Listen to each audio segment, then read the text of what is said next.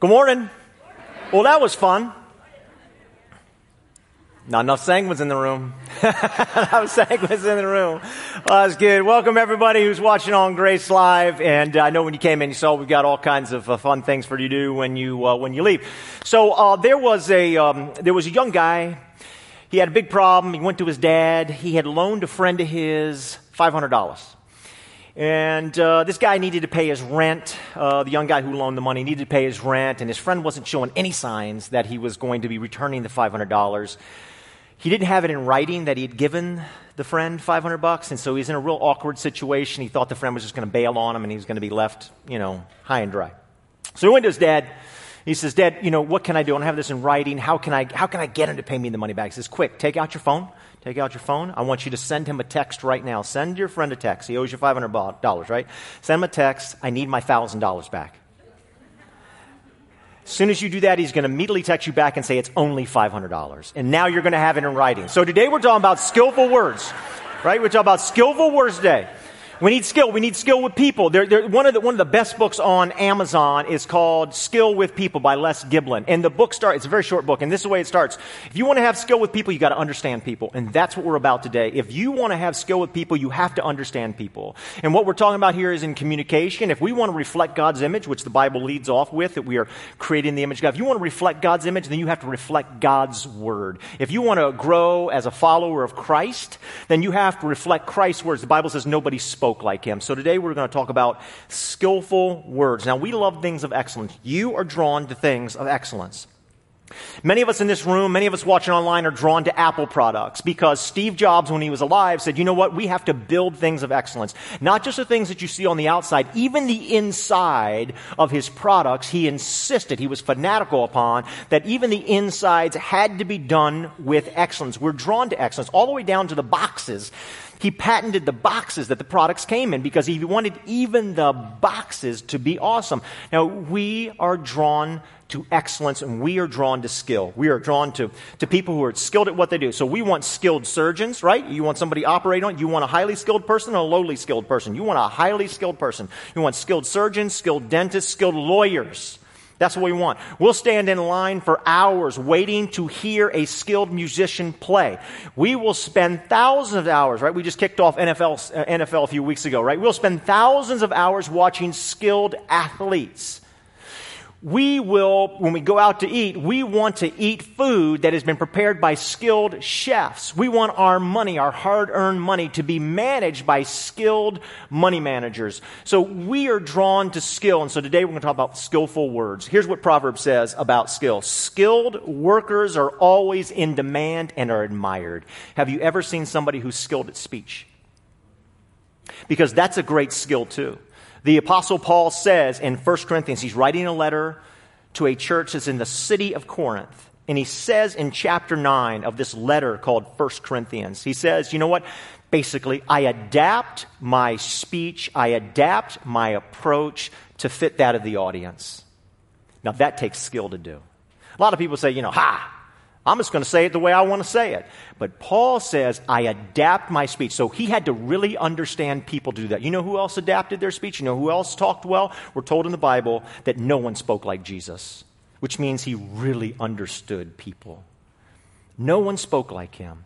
And if we want to grow our faith, if we want to be disciples of Christ, be followers of Christ, whatever you want to say, then we're going to need to understand people in order to have skill with people. And this is what we're talking about today. Takes tremendous skill. Proverbs 15, the right word at the right time. And then it just simply says beautiful. You ever seen something like that? You ever seen somebody speak the right word at the right time? And you're like, that was beautiful. I'm going to tell you a story from the Bible. It's in 1 Samuel chapter 25. It involves King David. It involves a guy named Nabal and his wife Abigail. And somebody in this story uses incredibly skilled speech, so much so that you just read it, you're in awe of it. You admire it. You're drawn to it. Like, that was so perfect. You avoided a terrible disaster. So a little bit of background. Many people, you don't have to know the Bible. You don't have to go to church to know about David, King David, David and Goliath. All you have to do is watch ESPN to know about David and Goliath, because they talk about David and Goliath all the time, these David and Goliath stories. So David goes out. He's a young teenager. teenager, and he goes out, and he's not that big. He's not a skilled warrior. And he goes out to meet his brothers who are on the battlefield one day, and there's this huge guy. He's a seasoned warrior. He's been in all kinds of battles, and he wants to do a man-on-man battle, which was extremely popular back then. And he's challenging all the army of Israel to somebody come out and fight me, and nobody would do it. Everybody's scared. And so David shows up, and here's this guy. He's not even in the army yet. And he says, I'll go do it. So he goes out there, and he fights him, and he wins. And then so his notoriety just spreads. He becomes a general in King Saul's army. He marries King Saul's daughter. And then he becomes so good as a general that his notoriety spreads all over, and they would sing this song, and this is what drove King Saul crazy. They would sing this song, Saul has slain his thousands, and David has slain his tens of thousands. And Saul just goes completely nuts. He starts hurling spears at David, runs him off. And now David, who has been prophesied over by the prophet Samuel, that he would be the future king of Israel, and he's not done anything to undermine King Saul. And now all of a sudden, here you have David running, just like he's a rat in the desert. Saul is talking bad about him. He's disrespecting him. And David has tried to live a life of honor. So he's really, this really obviously bugs him. And he's living in terrible surroundings. He's in and out of caves and blah, blah, blah. Well, along the way, he's out in the desert, and there's this guy, Nabal. Now, Nabal, we're told, was a very mean, vicious, rude, crude guy, but very, very rich. Very, very rich. He had like 3,000 sheep, 5,000 goats. In other words, it's telling us he's extremely rich. And when David was out there in the desert, and you can kind of take the law in your own hands, and all of Nabal's herdsmen were out there, David and his men, 600 men, surrounded Nabal's flocks and protected them so nobody else could come in from neighboring countries or marauders or whatever and steal from them. So he protects them. And this is a great benefit back then. This is huge that he does this. And all of his servants testify to this. Nabal's servants say, yes, they were like a wall around us. They protected us. So now it's sheep shearing time. This is a great time. It's a great festive time. And David says to his men, listen, 10 of his guys, hop on your horses, go down to Nabal, be very, very respectful, very, very polite, very, very respectful, and say, hey, Nabal, we appreciate you, and could you, since it's sheep shearing time, could you share some of the wealth, so to speak, with us? We just want to remind you, not in an obnoxious way, that we didn't steal anything from you. We could have. There were 600 of us. We could, David's is like this great general, right? We could have taken from you, could have blown the doors off of your men, but we didn't. We were very respectful. We didn't take a thing. We're wallowing. And so very politely just asked them if he could share some stuff with us. Could he do that? So they went down there, and Nabal is this rude, crude guy. He's like, who is this David? Servants are leaving their masters all the time. Meaning David's leaving his master, Saul, King Saul. And basically, he just totally disrespects David. And one thing you don't do to men is you don't disrespect men in front of other men. It just doesn't go well. And so totally rips into David to his 10 men. And those guys leave, they go back to David, and they repeat all this. Well, how does David respond? Man, this is like zing, right? He just ticked. He says, everybody, get your swords. And David puts on his sword too. At the time, David's probably in his mid-20s. And David, if you're wondering what temperament is, he's a yellow-red or he's a red-yellow. He's one or the other. We know he's yellow somewhere because David loves to sing and he loves to dance. We're told that when he eventually became king, that he's there in the city of Jerusalem and the Ark of the Covenant is coming in, that he strips down to his underwear and he's just going for it. And his wife, King Saul's daughter, his wife is, what are you doing? You're so undignified. She's probably a blue. She says, you're so undignified to act this way. And he says, you think that's undignified? I'll show you undignified. And so anyway, he's like, he's just going for it. But he's also definitely a red. He likes power. He likes control. And he's a phenomenal general. He says, strap on your swords. We're going. And he's on his way down. And as he's going there, just, on that horse, right? And that dust is flying. He says, I swear by the end of the day, nobody in Nabal's family is going to be left alive. Well, let me tell you another backstory. Abigail, the wife of Nabal, very, very wise person, extremely wise person. The servants who overheard the conversation with David's men and Nabal, they quickly, because they know they're dead, right? They're just dead. So they quickly run to Abigail because they know they're not going to get anywhere with Nabal. And they say, hey, here's what's happened. And she says, quick, don't tell Nabal anything. I want you to do this. Get all this food together, blah, blah, blah. Take it out. Get out there ahead of me. Take all the food to David and his men. Intercept them. And I'm going to follow behind you, right? So here she comes. So just as David says those words, I swear nobody's going to be left alive, Then here comes all that food, and here comes Abigail. And she makes this speech to him. I mean, it was exquisite. It was a thing of beauty. I'm going to read a piece of it to you in just a second. But if you know the backstory of David, or at least you think about the things I just said, you can see where she just works with tremendous skill with her words to totally diffuse the situation. Here she goes. She gets up to him, she gets off her donkey, and she says, "The Lord God will certainly make a lasting dynasty for my Lord." In other words, what is she saying? I know you're out here like a rat in the desert and Saul saying all kinds of bad things about you, but I believe the prophecies and they're still going to come true because he's probably, "I'll never become king." And she's saying, "Oh, no, you're going to become." So she's given him future and a hope, and that totally changes the emotion of the moment. "Because you fight the Lord's battles, and no wrongdoing will be found in you as long as you live. Even though someone is pursuing you to take your life, the life of my Lord will be bound securely in the bundle of the living by the Lord your God. But the lives of your enemies he will hurl away from the pocket of a sling." David and Goliath, sling. So she's bringing back all these memories to him. "When the Lord has fulfilled for my Lord every good thing he promised concerning him and has appointed him ruler over Israel," you're going to become ruler, "my Lord will not have on his conscience the staggering burden of needless bloodshed or having avenged himself." You're going to become king and you don't want this blemish. Think about it. She's projecting him into the future. When he's ruler, he's king. She's saying, think about it. You're not going to want this. And then she closes with this. "And when the Lord your God has brought my Lord success, remember your servant." In other words, she's still going to be alive. Why? Because he's not going to kill her and all of her family. He just backs right down. He is in awe. Now I want to tell you the end of the story. So he turns around. He's like, "Wow, what a wise woman." And he goes back to where he came from. She goes home. It's sheep shearing time. So Nabal is having a big party and he's drunk and he's just like, says, "I'm not going to talk to him tonight. I'm not going to talk to him tonight." She waits till the next day, gets up. She explains the whole story. She says, "Yeah, he was coming down with 400 men. They all had swords on. We're all dead." He has a heart attack. He has a heart attack right on the scene, and he lives for 10 days and then he dies. David hears about it and he marries her. That's how the story ends. Okay?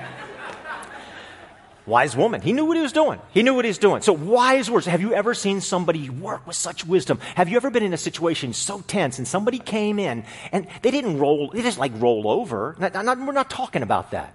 We're talking about somebody who came in and they spoke with such wisdom. It changed everything in the situation. Have you ever seen it done? Have you ever done it yourself?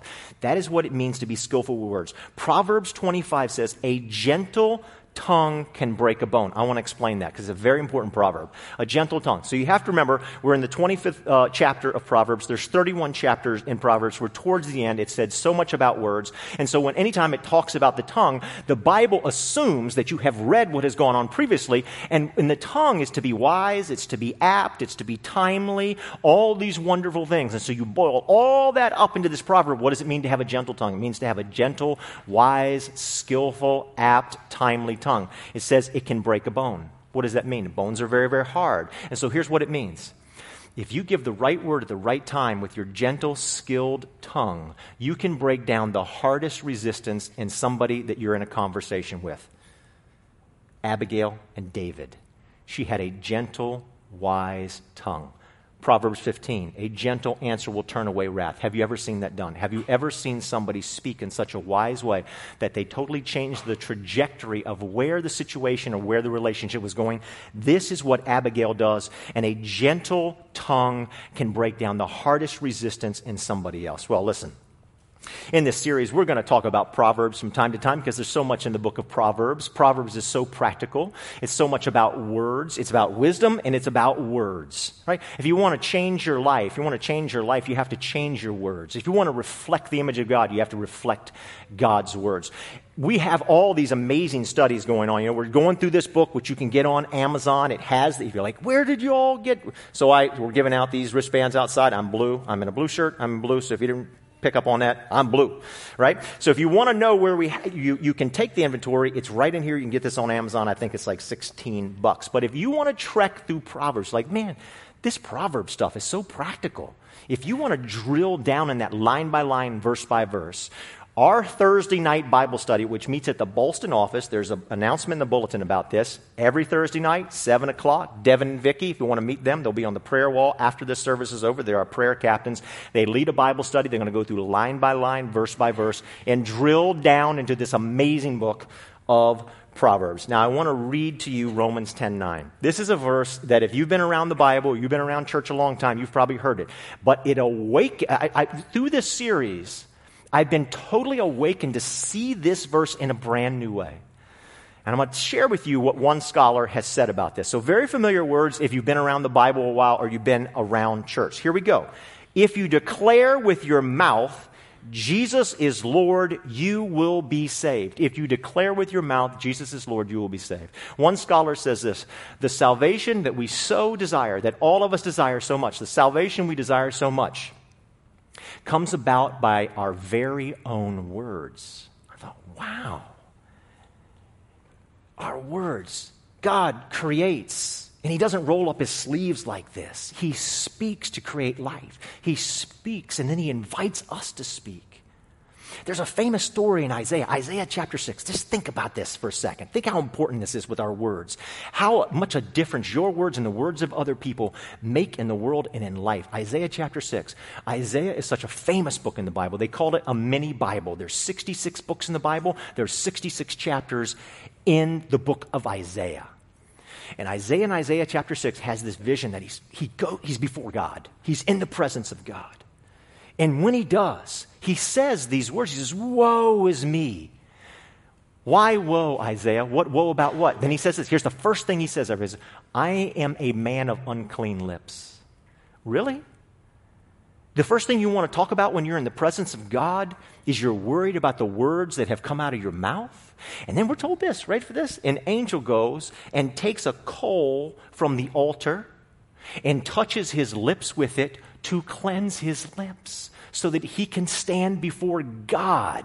That's how important your words are. Are you speaking words that reflect the image of God? Are you speaking words if you're a follower of Christ? Are you speaking words that Christ would be proud of? Because it is your words, Isaiah says. It is your words that reflect the very image of God and show that you are a follower of Jesus Christ. We're told that nobody spoke like Jesus. Nobody spoke like Jesus. So we have to think about our words. So here's the one fill in the blank for you today. If you want to improve your life, improve your speech. If you want to improve your life, improve your speech. You want a better life, I want a better life. You want a better life, then you have to speak better words. You want to be a better follower of Jesus Christ. If you're a follower of Christ like I am, you want to be a better follower of Christ, then I have to speak better words. I want to grow my faith. Then I have to speak better words in order to do this. To improve my life, I have to improve my speech. To reflect God's image, we must reflect God's words. Speaking the right words at the right time and the right way, these are skillful words. Now I want to drill down into Proverbs 25:11. This is what it says. The right word spoken at the right time is as beautiful as gold apples. Solid gold apples, okay? As beautiful as gold apples in a silver bowl. Okay, we're going to do show and tell to help us here a little bit. Right? I have this big silver bowl. Now, I have loved reading the writings of Gerald Schroeder. Gerald Schroeder, a Jewish gentleman who was at one time an MIT professor. He's written so much on creation and science, and he has a book, God According to Science, or something like that. Okay, so Gerald Schroeder, I highly recommend his books. I think now he teaches at Hebrew University, or at least he did teach at Hebrew University for a while. He might be retired at this point. But he wrote a book called God According to God, and it is fabulous. It is fabulous. I highly, highly recommend that book, Gerald Schroeder, God According to God. He devotes an entire chapter to this proverb, Proverb 25:11. The right word spoken at the right time is as beautiful as gold apples and a silver bowl. And here's what he says. He says, scholars, Jewish scholars will tell you this about this proverb, that the silver bowl, you see a silver bowl, it's valuable. And you might think from a distance, you'd say from a distance, okay, I got it, that's a silver bowl. That's a silver bowl. But you would have no idea that there's solid gold apples inside. Now, the solid gold apples are far, far, far more valuable than the silver bowl, but you would never know it because the gold apples in those days, right, they would be down inside, so you couldn't see it. You can't see where you are. You would have to walk up on this stage, and you'd have to come up here, and you'd have to peer down into this and look closely to see, oh my gosh, there is something far more valuable than just that silver bowl. He says, the proverb is telling you to not stop at the silver bowl, to be patient and to come up and to closely examine and to look down in it and see something as valuable. There's solid gold apples in here. Now, you never believe it, but there is. So there's a couple $1 million up on this stage, right? To look down in here. And the proverb is saying to think, to slow down, to not jump to quick opinions, to do not dismiss the Bible, the Word, to not dismiss people. Don't be dismissive. Don't be so quick. Sometimes we're very dismissive of the Bible. There's something I don't like. Or we're very dismissive of people. Oh, they're that kind of person. We might even be dismissive of this study. And so the proverb is saying, don't be dismissive. Don't jump to a quick decision on something. Right? James, the brother of Jesus, says this way, be quick to listen and slow to speak. Same thing that's being said here. Stephen Covey, for some of you who are old enough to remember that he wrote a book years ago called The 7 Habits of Highly Effective People. What is habit number 5? Anybody can remember habit number 5? Seek first to understand before you are understood. There's a principle at play here that we need to come up and examine. We need to examine God's Word because there's gold in it and not just say, oh, that's what it means and run away, or I don't like it and run away. And the same is true with people. Malcolm Gladwell just came out with a new book called Talking to Strangers. It's a fascinating book. He talks a lot about spies. He says, these spies. He said, a lot of times you think a spy is somebody who's brilliant. They've deceived everybody. He says, not true. The spies weren't brilliant. They were hiding in plain sight. We just didn't look long enough to see the signs. Swindlers, Bernie Madoff. He gets in the Madoff thing. He says, he was hiding in plain sight, but we didn't bother to listen. So he tells you at the very beginning, he says, let me tell you what the whole book is about. This is all my investigation in this book, Talking to Strangers, that you have to slow down and not jump to a quick opinion, not think you have it all figured out, and really listen and listen deeply and investigate. And that's where the gold is found, is when you do that. So he does this thing. He explains this experiment, which many of us have heard about, something very, very similar to this, right? So it's where, you give somebody a couple letters and then they fill it in. So his was like GL space. So what do you fill the space in with? GL. And so, he said this, and there's a whole bunch of words like that. He filled in his with glum. I filled mine in with AD, glad, which is weird for a blue, but I did. Okay? And then he gives you a bunch of other words. And the interesting thing for him is many of his words were all pessimistic. And so when he was done, like the instructor said, okay, what does that tell you about you? I mean, all these pessimistic words that you filled in, these things, he doesn't tell me anything. They're just words. They mean absolutely nothing. Nobody can learn one thing about me by looking at those words. So they gave a whole bunch of people this, and the person leading the test, one by one takes people through this in separate rooms so they're not hearing what each other say. And the same thing. So tell me, person who just filled in the blank, what does this tell you about? It tells you nothing. Absolutely nothing. They're just words. They mean nothing. So then they pulled out a list, and they had all kinds of other people who had filled in the blanks too, same words. And they said, does this tell you anything about these other people, like 10 other people? Does it tell you anything about them? Oh my gosh, yes. Oh my gosh, this person, look at these words. This person is vain. Obviously, this person is so filled with pride and arrogance. This person loves money. This person was a great athlete. This person over here, they've been married 3 times.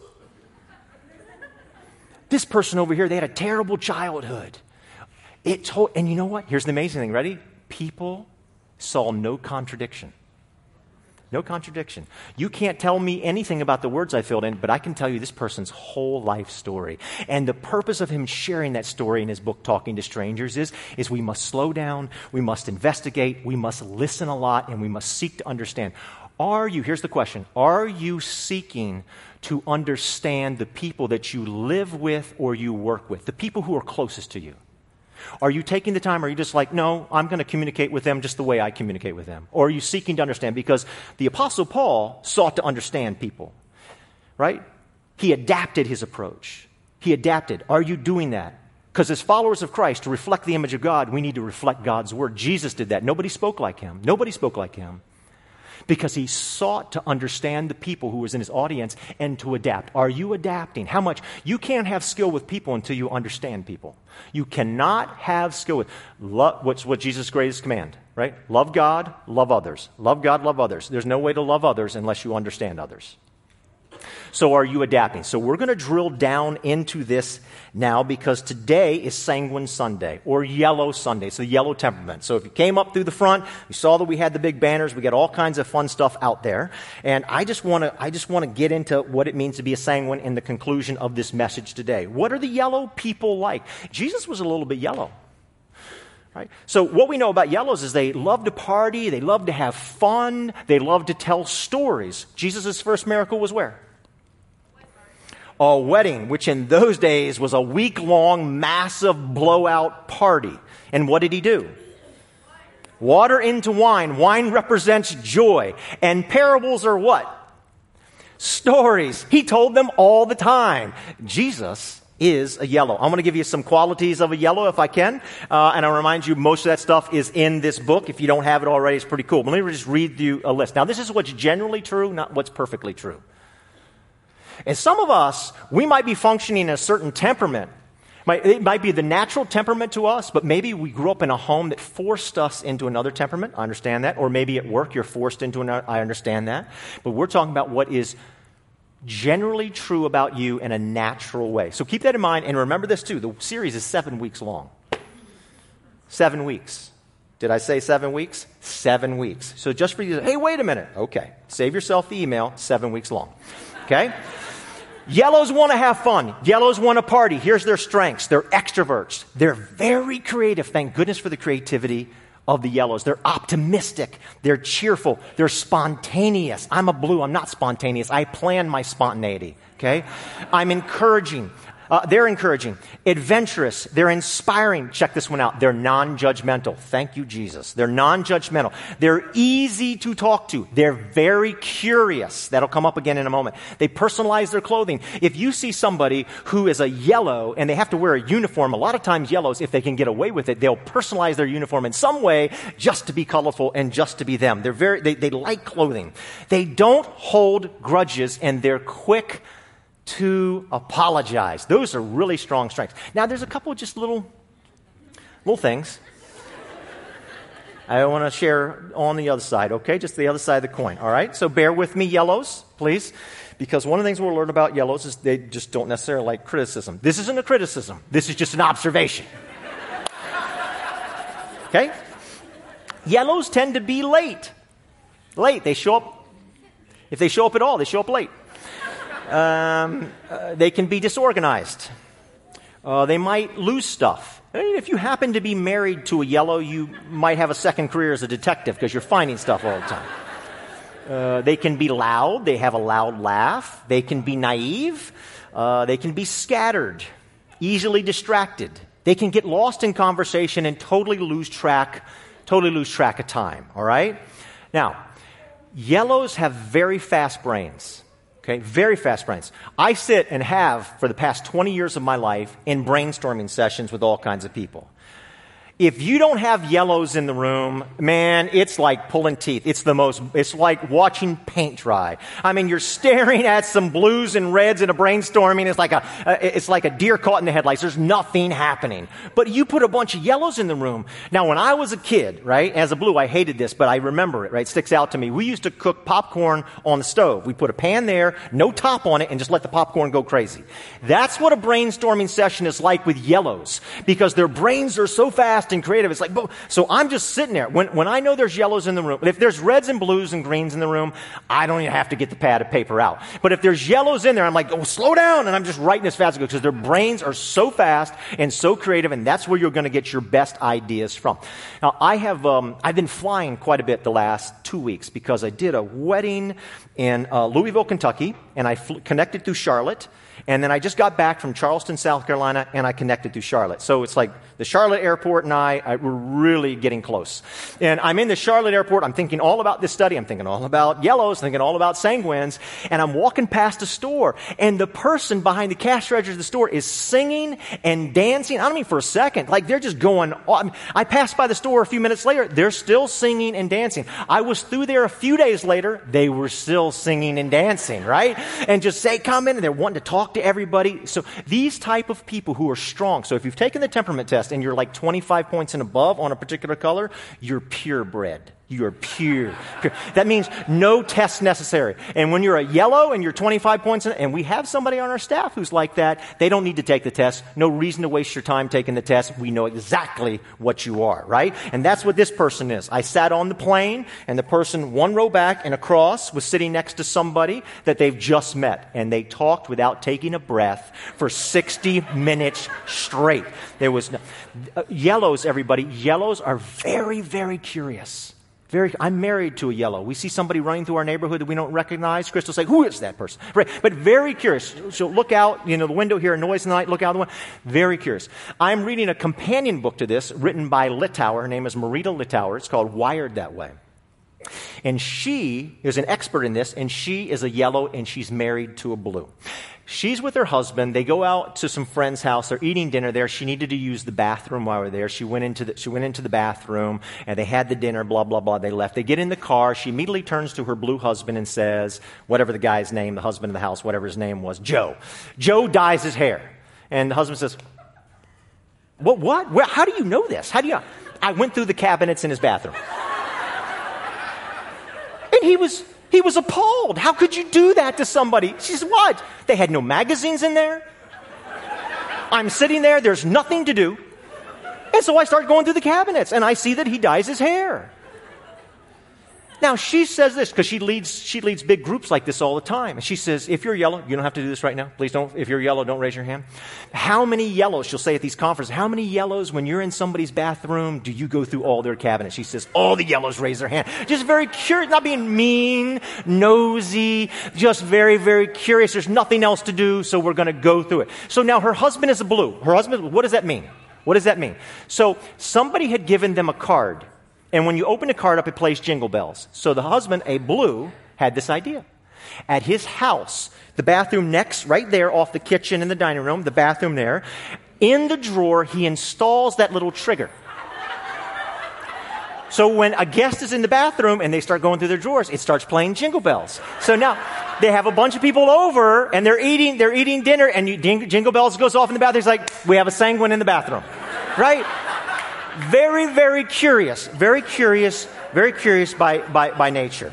Okay, now everybody, still, I'm almost out of time. I am out of time. I'm going to wrap this up, okay? This is so important, because for those of you who are living or working with yellows, this is pure gold right here. Please listen up. Yellows, this is where the skill comes in. Yellows are not motivated by criticism. They're not. I'm a blue. So if a yellow is a late person, they have the habit of being late, I would never dream of praising them for being on time. It would never come to my mind. But if a yellow is late, I would think, hey, let's step it up. Because that comes natural to me. I've said this for years. By default, we love people the way that we're loved. But by default, we like people, motivate people, coach people, encourage people, inspire people by our own temperament. You can't do that. That's not what Jesus would do. Obviously, that's not what Paul would do. You have to adapt. You have to understand. So how are you going to motivate? How are you going to motivate a yellow? You motivate a yellow by praising them and recognizing the good things they're doing, and they will then do better. Because if you come around and you say, that doesn't mean like if they're like 20 minutes late to work every day, you're like, oh, it's okay. I'm not saying that. But what I'm saying is tactfully, skillfully, you want to begin to praise a yellow for the things they're doing well, and they will in turn do better. That's pure gold. If you're living with or you're working with a yellow, you want to recognize them because they're motivated by praise. They want attention, they want affection, they want acceptance, and they want approval. They want approval. Now, I am married to a yellow, and she sends me pictures of herself all the time, fun pictures. Let me just give you a couple here, right? So I get these pictures of her. I can't remember where we are there, right? So that one, she was down looking at the cherry blossom. It was a really windy day. Her hair was flying, so she sends me that picture. We did hot dogs one day, so we had peanut and Cracker Jacks here, and so she did that. And then what else we got? Yes, there you go. That's pure yellow right there. She's being a clown. Don't be afraid. I'm sorry if you're afraid of clowns. And then the last one. So I get those pictures all the time. I get the pictures of the dog all the time, right? And sometimes she sends me pictures of the dog wearing glasses with an open Bible. She says our dog we have a purpose-driven dog. The dog is very biblical. So she sends me stuff about the dog all the time. But that's my yellow, my sanguine white. It's just it's wonderful. It's wonderful to live with. So I have to as a blue because there are some challenges. And this is why I say to couples all the time who are getting ready to get married, I say, marriage is the best discipleship program going, because to really love somebody, you have to love people who are different than you. And you're going to find out more than likely that you're very different. And so it really grows us. It grows us as being followers of Christ. It's one of the greatest discipleship programs going. Now, I want to say one last thing about this. Your responses, if you're working with or you're living with a yellow, your response to the things that they do are extremely important. Please take note of this. If you're living with or working with a yellow, your response is extremely important. There was a long time for me, I'm a blue. I don't give much of a response. And my wife is a great, great gift giver. And she would give me a gift that she's put so much time, energy, and thought to. It's just, how you like it? I'd say, yeah, it's fine. And then I would put it away. Fine, put it away. That doesn't work. So this companion book that I'm reading to all this, called Wired That Way, the wife is also a yellow, married to a blue, just like Krista and I. And one day she said, I'm going to make amazing breakfast for my husband. So she puts all this time and she makes this amazing breakfast. She brings it out to him at the table and serves him. And she says, what do you think? And he said, yeah, it's fine. So she picks the plate up. She walks back into the kitchen. She comes back down and says, now listen, we're going to try this again. Let's see if you get it right.